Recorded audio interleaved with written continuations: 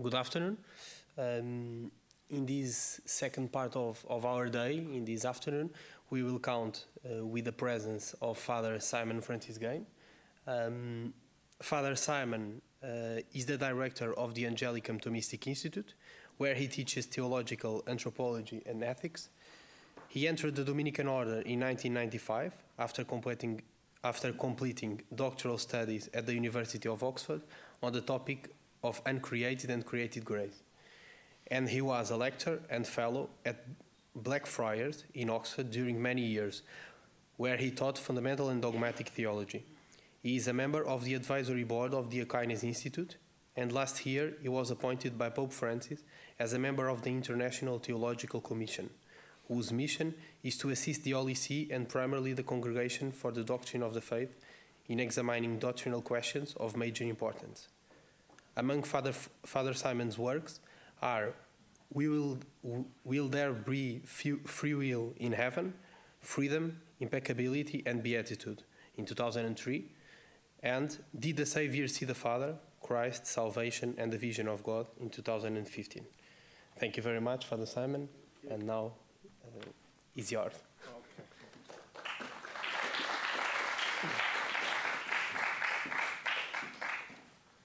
So this afternoon I'm going to speak about nature and grace.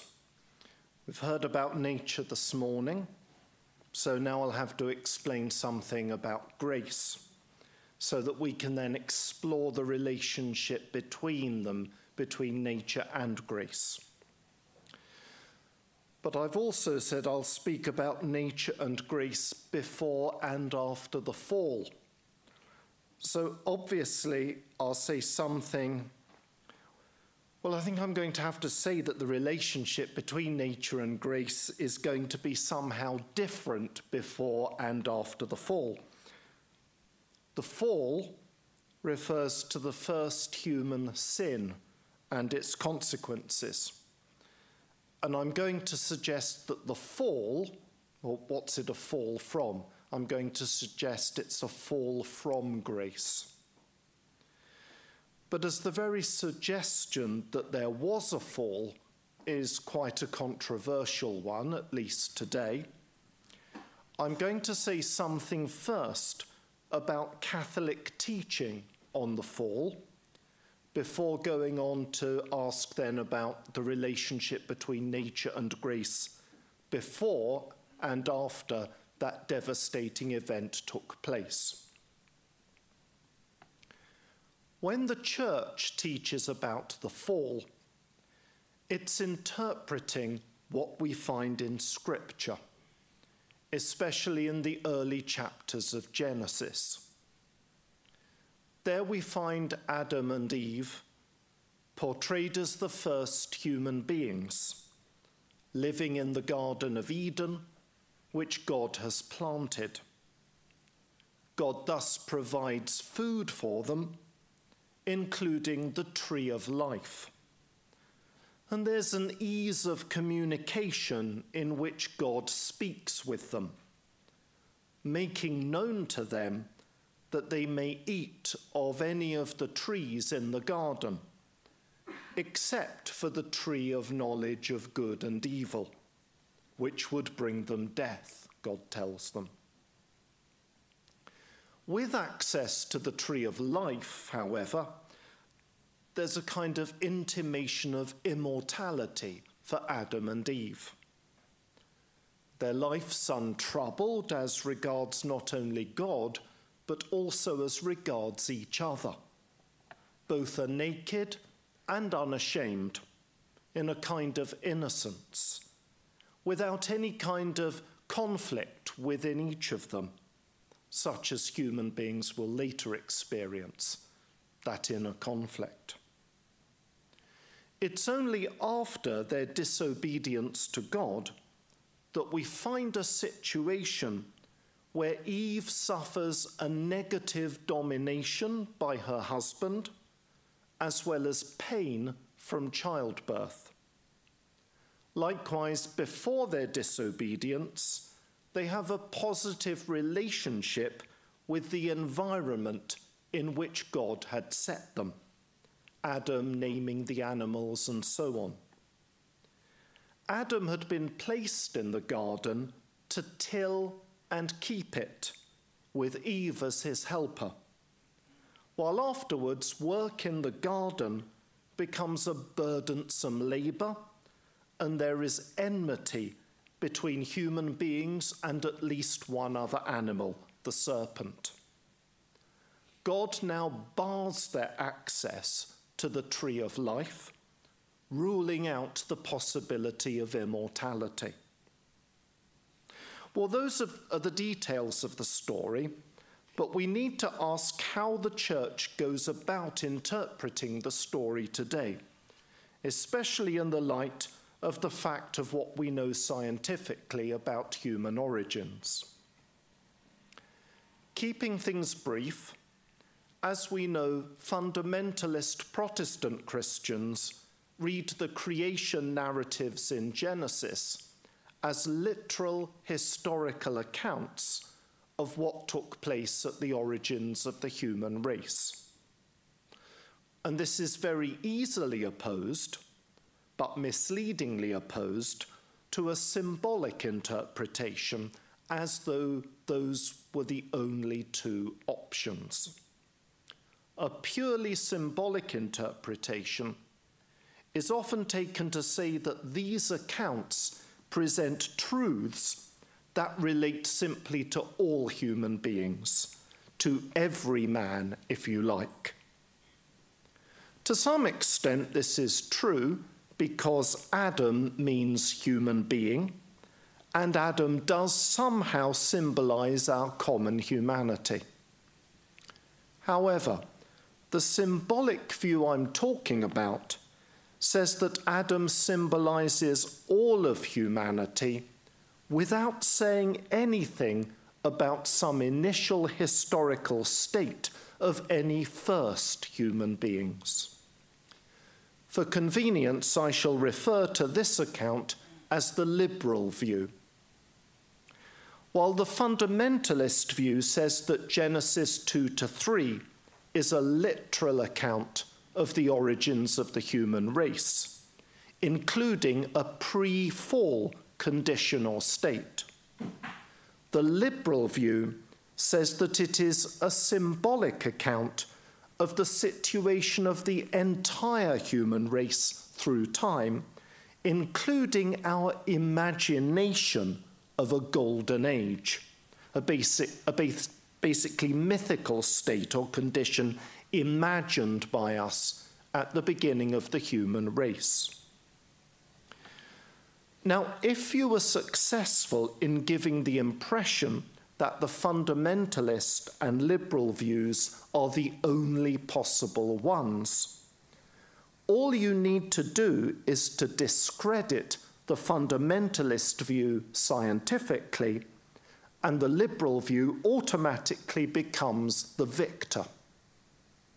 Since the story of Adam and Eve, the argument would go, cannot be literal history, since it's ruled out in various ways by the scientific knowledge we have, it must therefore be symbolic and be about humankind in general.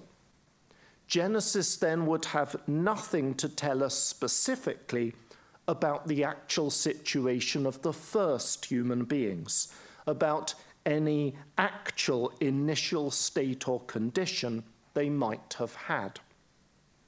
Anything about a golden age in paradise would simply be a mythical way of talking about what God wants for us all, not about any condition our first ancestors actually enjoyed before everything went wrong. Such a view seems to me to end up making human fallenness something that was part of our original creation. However, it seems to me that the possibility of falling into sin that comes with our human nature is different from saying that sin is necessary to creation. And that would lead us down the path towards denying creation's goodness, which is something Catholics in faithfulness to Scripture and tradition cannot do.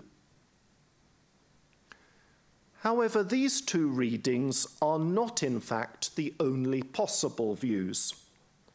And the ordinary teaching of the Catholic Church in the Catechism commits us to a third view, which is neither fundamentalist nor liberal. Not that everything in the fundamentalist and liberal views are wrong. I suggest that the liberal view is correct in thinking the stories to be symbolic in their genre rather than literal. However, the liberal view is wrong in supposing that the story is about the whole human race to the exclusion of telling us something important about the historic state or condition of the first human beings. In fact, I think the story is telling us something important about the human race in general, precisely because it is telling us something important about the human race's first members. So what we have in Genesis are not literal accounts of our first ancestors, nor symbolic accounts of just humanity in general, but rather symbolic accounts relating to our historic first ancestors. And this view I call the Catholic view. As the Catechism puts it, the Church, interpreting the symbolism of biblical language in an authentic way, in the light of the New Testament and tradition, teaches that our first parents, Adam and Eve, were constituted in an original state of holiness and justice. I want to suggest that if we are to understand what this state of original holiness or justice means, we need to understand it in terms of divine supernatural grace perfecting our human nature. In the figurative story of the early chapters of Genesis before the fall, we find not only human nature at its point of origin, but also human nature blessed by grace. We've heard about nature this morning, so I need to speak about grace and what it is. In general, grace means a gift. The grace of Jesus Christ is something we read about in Scripture and in tradition, something God has revealed to us, something that starts to put right the fall of Adam and Eve. The word grace has a whole range of meaning in Scripture, covering God's graciousness towards us and his special love for us, the gift of Jesus himself to us, the Holy Spirit who is given to us, the grace in which we now stand, as St. Paul says, and the gifts God graciously bestows on us, some of which can be quite extraordinary, like miracle working or healing or whatever it might be. In the Greek of the New Testament, in Latin and many other languages, the word grace is also linked to the word for thanks or thanksgiving or gratitude. The word grace itself wasn't a Christian invention, but it underwent a sort of divine takeover from uses in everyday life. Something like being in another's good graces. Gifts freely given by one person to another, and the gratitude that arises in us when we receive something from other people. These ordinary uses of the word are found in the Bible too, as well as the extraordinary ways they're applied to the relationship of human beings with God. St. Thomas came to see this whole range of meaning as encapsulated in three basic interrelated meanings. 1, the graciousness of one person towards another, a gracious attitude of, say, a king towards his subjects. 2, the actual gifts such a person may bestow on them out of his graciousness. And 3, their gratefulness towards the giver. When this language is applied to the human relationship with God, we think of 1, God's own graciousness towards us, redeeming us and sanctifying us. 2, the special gifts of grace he thus bestows on his human creatures. And 3, our gratefulness to him for the graces we have received. The last of these, gratitude, has been the least controversial among theologians. There's no real debate over whether we ought to give thanks to God. And so theology hasn't spent so much time over number 3. But number 1 has been a bit more controversial. Is God's graciousness just his graciousness in creating us out of nothing with our distinctive human nature? Or does his grace or graciousness to us mean something over and above the creation of our human nature and what naturally goes with it? And number 2 has been even more debated. Do we receive gifts from God over and above the human nature he has given us as his creatures? Do those gifts make some difference to our nature? Do they really change us? Thinking about all that God has done for us, not only creating us, but also redeeming us through Jesus Christ, whom he has sent to us, sanctifying us by the Holy Spirit, whom Christ has sent upon us. Thinking about all this led the fathers of the church to say that some gifts were above nature. Take this in Latin, run it together into one word, and you get supernaturalis, the word supernatural. By the 13th century, when St. Thomas lived, the word supernatural had really come into its own and was much used by theologians side by side with the word nature. Theologians had always spoken of nature and of human nature, but as they got to know the philosophy of Aristotle better around this time, they presupposed a much more solid idea of what human nature involved, including the particular capacities, goals, and inclinations that went with it, the kind of thing that Father Thomas Joseph was talking about this morning. But it wasn't just the concept of nature that they were developing. They were also exploring the concept of the supernatural in tandem with the concept of the natural. The two went together. Their view of what God has done for us encompassed not only what is natural for us, but also what is supernatural. And they spoke not just of God's grace, but of God's supernatural grace, his supernatural gift to nature. If you'd asked a 12th century theologian why God's grace was a gift, he'd probably have answered, well, that's just what the word grace means, a gift. Grace is a gift because that's what the word grace means. A theologian of the 13th century, however, could give a deeper answer. A theologian like St. Thomas could say, that grace is a gift because it is supernatural. Grace is not something that our human nature or any created nature has the power to generate.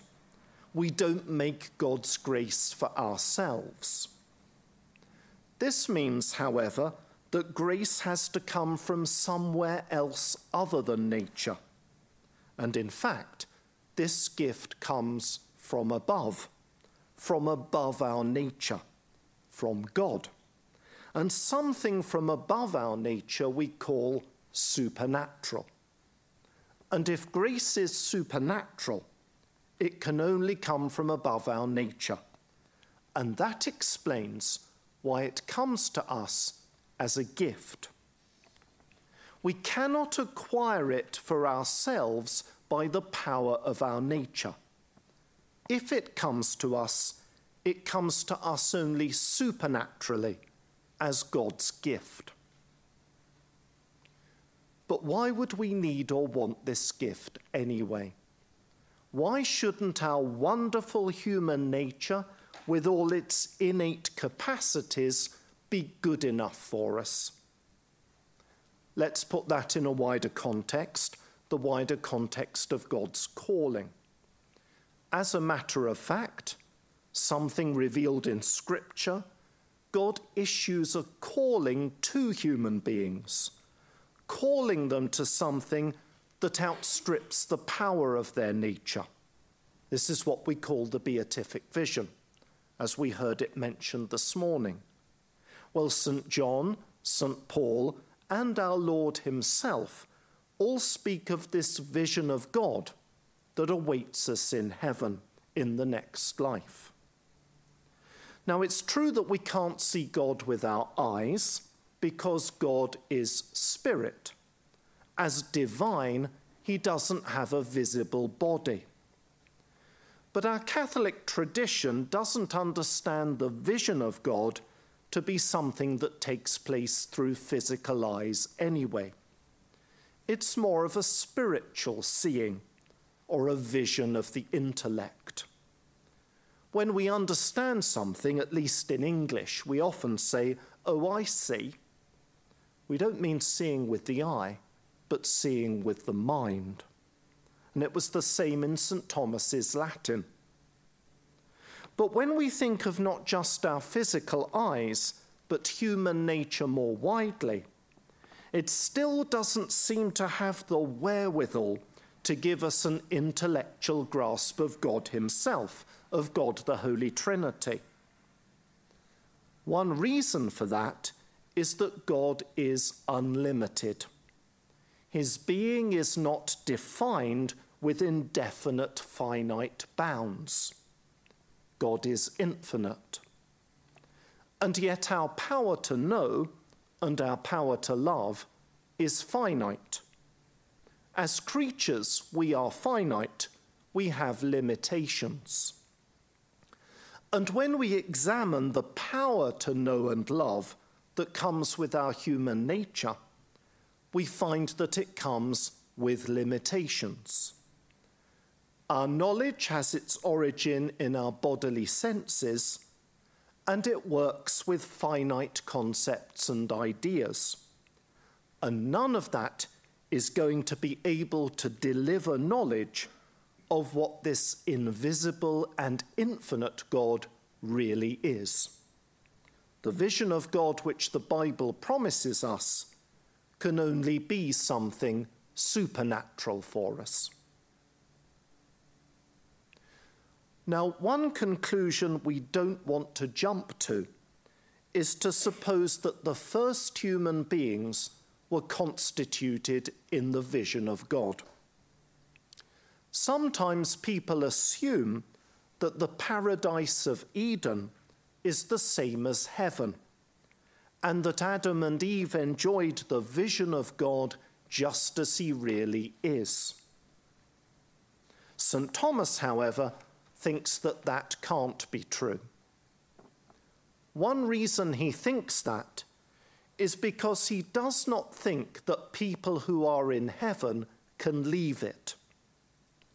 For St. Thomas, the very essence of heaven is seeing God as he really is, seeing the essence of God as he puts it. It's a happiness so perfect that it cannot be lost. If it could be lost, it wouldn't be a perfect happiness. If you knew you could lose your happiness, you wouldn't be perfectly happy. But those who see that God really is the supreme goodness can't will to stop seeing him. Heaven is so great that you can't leave it. This implies that the first human beings were not in heaven, but in another lesser kind of paradise. St. Thomas thinks that they were made to be on a pilgrimage, on a journey towards their heavenly destination. St. Thomas thinks of the next life as an arrival, and this life as a journey there. And Adam and Eve were created at a starting point rather than an end point. This fits with one of the basic facts we know about human nature, namely that it is unfinished. Human nature comes unperfected and in need of perfection. Our nature may give us capacities and incline us to goals, but it doesn't come fitted out perfectly, or even with all the perfections we need to get to our goals. Knowledge and virtue have to be acquired. Nature doesn't give them automatically. By nature, then, we are the kind of creatures that have histories, that need to progress, that need to make of our lives a journey. And when God blessed humanity with the supernatural at the very beginning, he did something very fitting for human nature. He made the blessing of the supernatural come in two stages as well, the journey and the destination. St. Thomas thinks that a supernatural destination requires a supernatural journey. There is something about the journey that means if it is really a journey to that place, it has to somehow touch that place. If our journey didn't actually get us to the place we want to go to, it wouldn't really be a journey there. St. Thomas thinks that there has to be something in the journey that disposes us for the destination of heaven. A supernatural disposition gifted to human nature that really directs or orders human nature to its supernatural final goal. And this disposition he identifies as supernatural grace that makes us pleasing to God, makes us friends of God, that quality in the soul that Catholics often call sanctifying grace. With its supernatural character, it makes us pilgrims on the journey to heaven. Thomas compares grace and heavenly glory as the seed to the full plant or tree. It is a grace that figures in our life with God, both before and after the fall. And I'll say give more detail about this gift, after the break. Let me now return to the question, why would we want or need this grace if human nature is already something so wonderful? Well, while nature is something wonderful, the supernatural is something more wonderful still, something that unites us with God something it does, as we've seen, in 2 stages.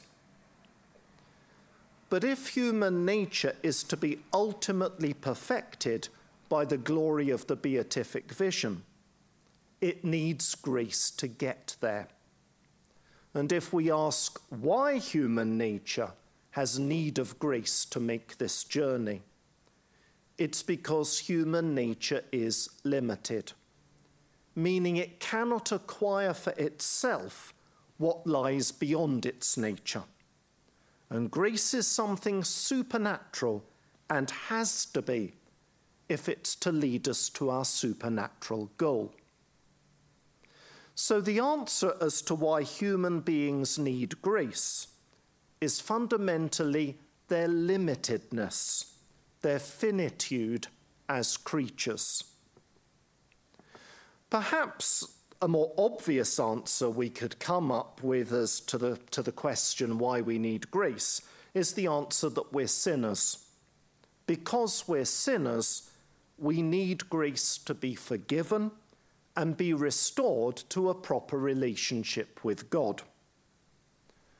But St. Thomas thinks that even before we bring sin into the picture, human nature already stood in need of divine grace, just because it's limited and finite. Even a perfect, sinless human being would have need of grace, just because even a perfect, sinless human being is still finite. So St. Thomas thinks that there are 2 reasons why human nature needs grace: finitude and sin. And before the fall, before there was sin, there was still a role for grace to elevate human nature, to raise human beings up above their nature to know and love God in friendship. This then is how we can interpret the picture we find in Genesis of Adam and Eve before the fall. Here we find God already meeting human nature's need for grace by blessing humanity with his presence in the garden and relating Adam and Eve to him by grace. They already have a relationship with God in which they can then journey to the destination of heavenly glory. St. Thomas doesn't just speak of it, though, in terms of their holiness or sanctity, their initial obedience to God. Remember how the Catechism spoke in the traditional way of the state before the fall as one of holiness and justice. This original justice or righteousness is something St. Thomas thinks of as a kind of rightness that extends throughout the initial life of the first human beings, not just their right ordering to God, but also internally within each one, and so towards each other and to their wider environment. St. Thomas reads in Ecclesiastes chapter 7, verse 9, that God created man right, and he takes that very seriously. He held that in itself, human nature is complex, and when working properly, very finely balanced. And so it can very easily go out of balance, with internal tensions between intellect and will, mind and passions, body and soul. St. Thomas held that by way of further supernatural gifts, there was originally an inner harmony or integrity within each human person, together with a protection of the mind against ignorance and a protection of the body against whatever might harm it, and the gift to be able not to die as well as being able to die. This is how St. Thomas makes sense of the picture we have of the first human beings in Scripture. The extraordinary elements of this picture, the fact that they were not yet subject to death with access to the tree of life, together with the fact that other negative aspects of life, suffering, domination, and so on, were not yet experienced by them. This is understood as a supernatural perfection of their nature. If we don't make this distinction between supernatural and natural, we can easily go wrong in our understanding of the first human beings and of human nature in general. If the fact that the first human beings were not subject to death were to be understood as part of their nature, then we might suppose that human nature was by definition immortal. But then we would have to take account of the fact that we are mortal and wonder whether we were no longer real human beings. Has nature been so changed by sin that we're almost a different species from what Adam and Eve were at the beginning? If the relationship with God from which Adam and Eve fell was not a supernatural gift, then was it part of their human nature that they enjoyed such an extraordinary friendship with God? Here we would start to run into all sorts of problems. And when these issues came up, as they did at the Reformation and afterwards, the Church was inclined to say that these aspects of the life of the first human beings were supernatural gift rather than something that just followed from what was natural to humanity. The Dominican Pope, St. Pius V, condemned the idea that the immortality and participation in the divine nature enjoyed before the fall was owed to human nature. They weren't owed. They were gifts of supernatural grace.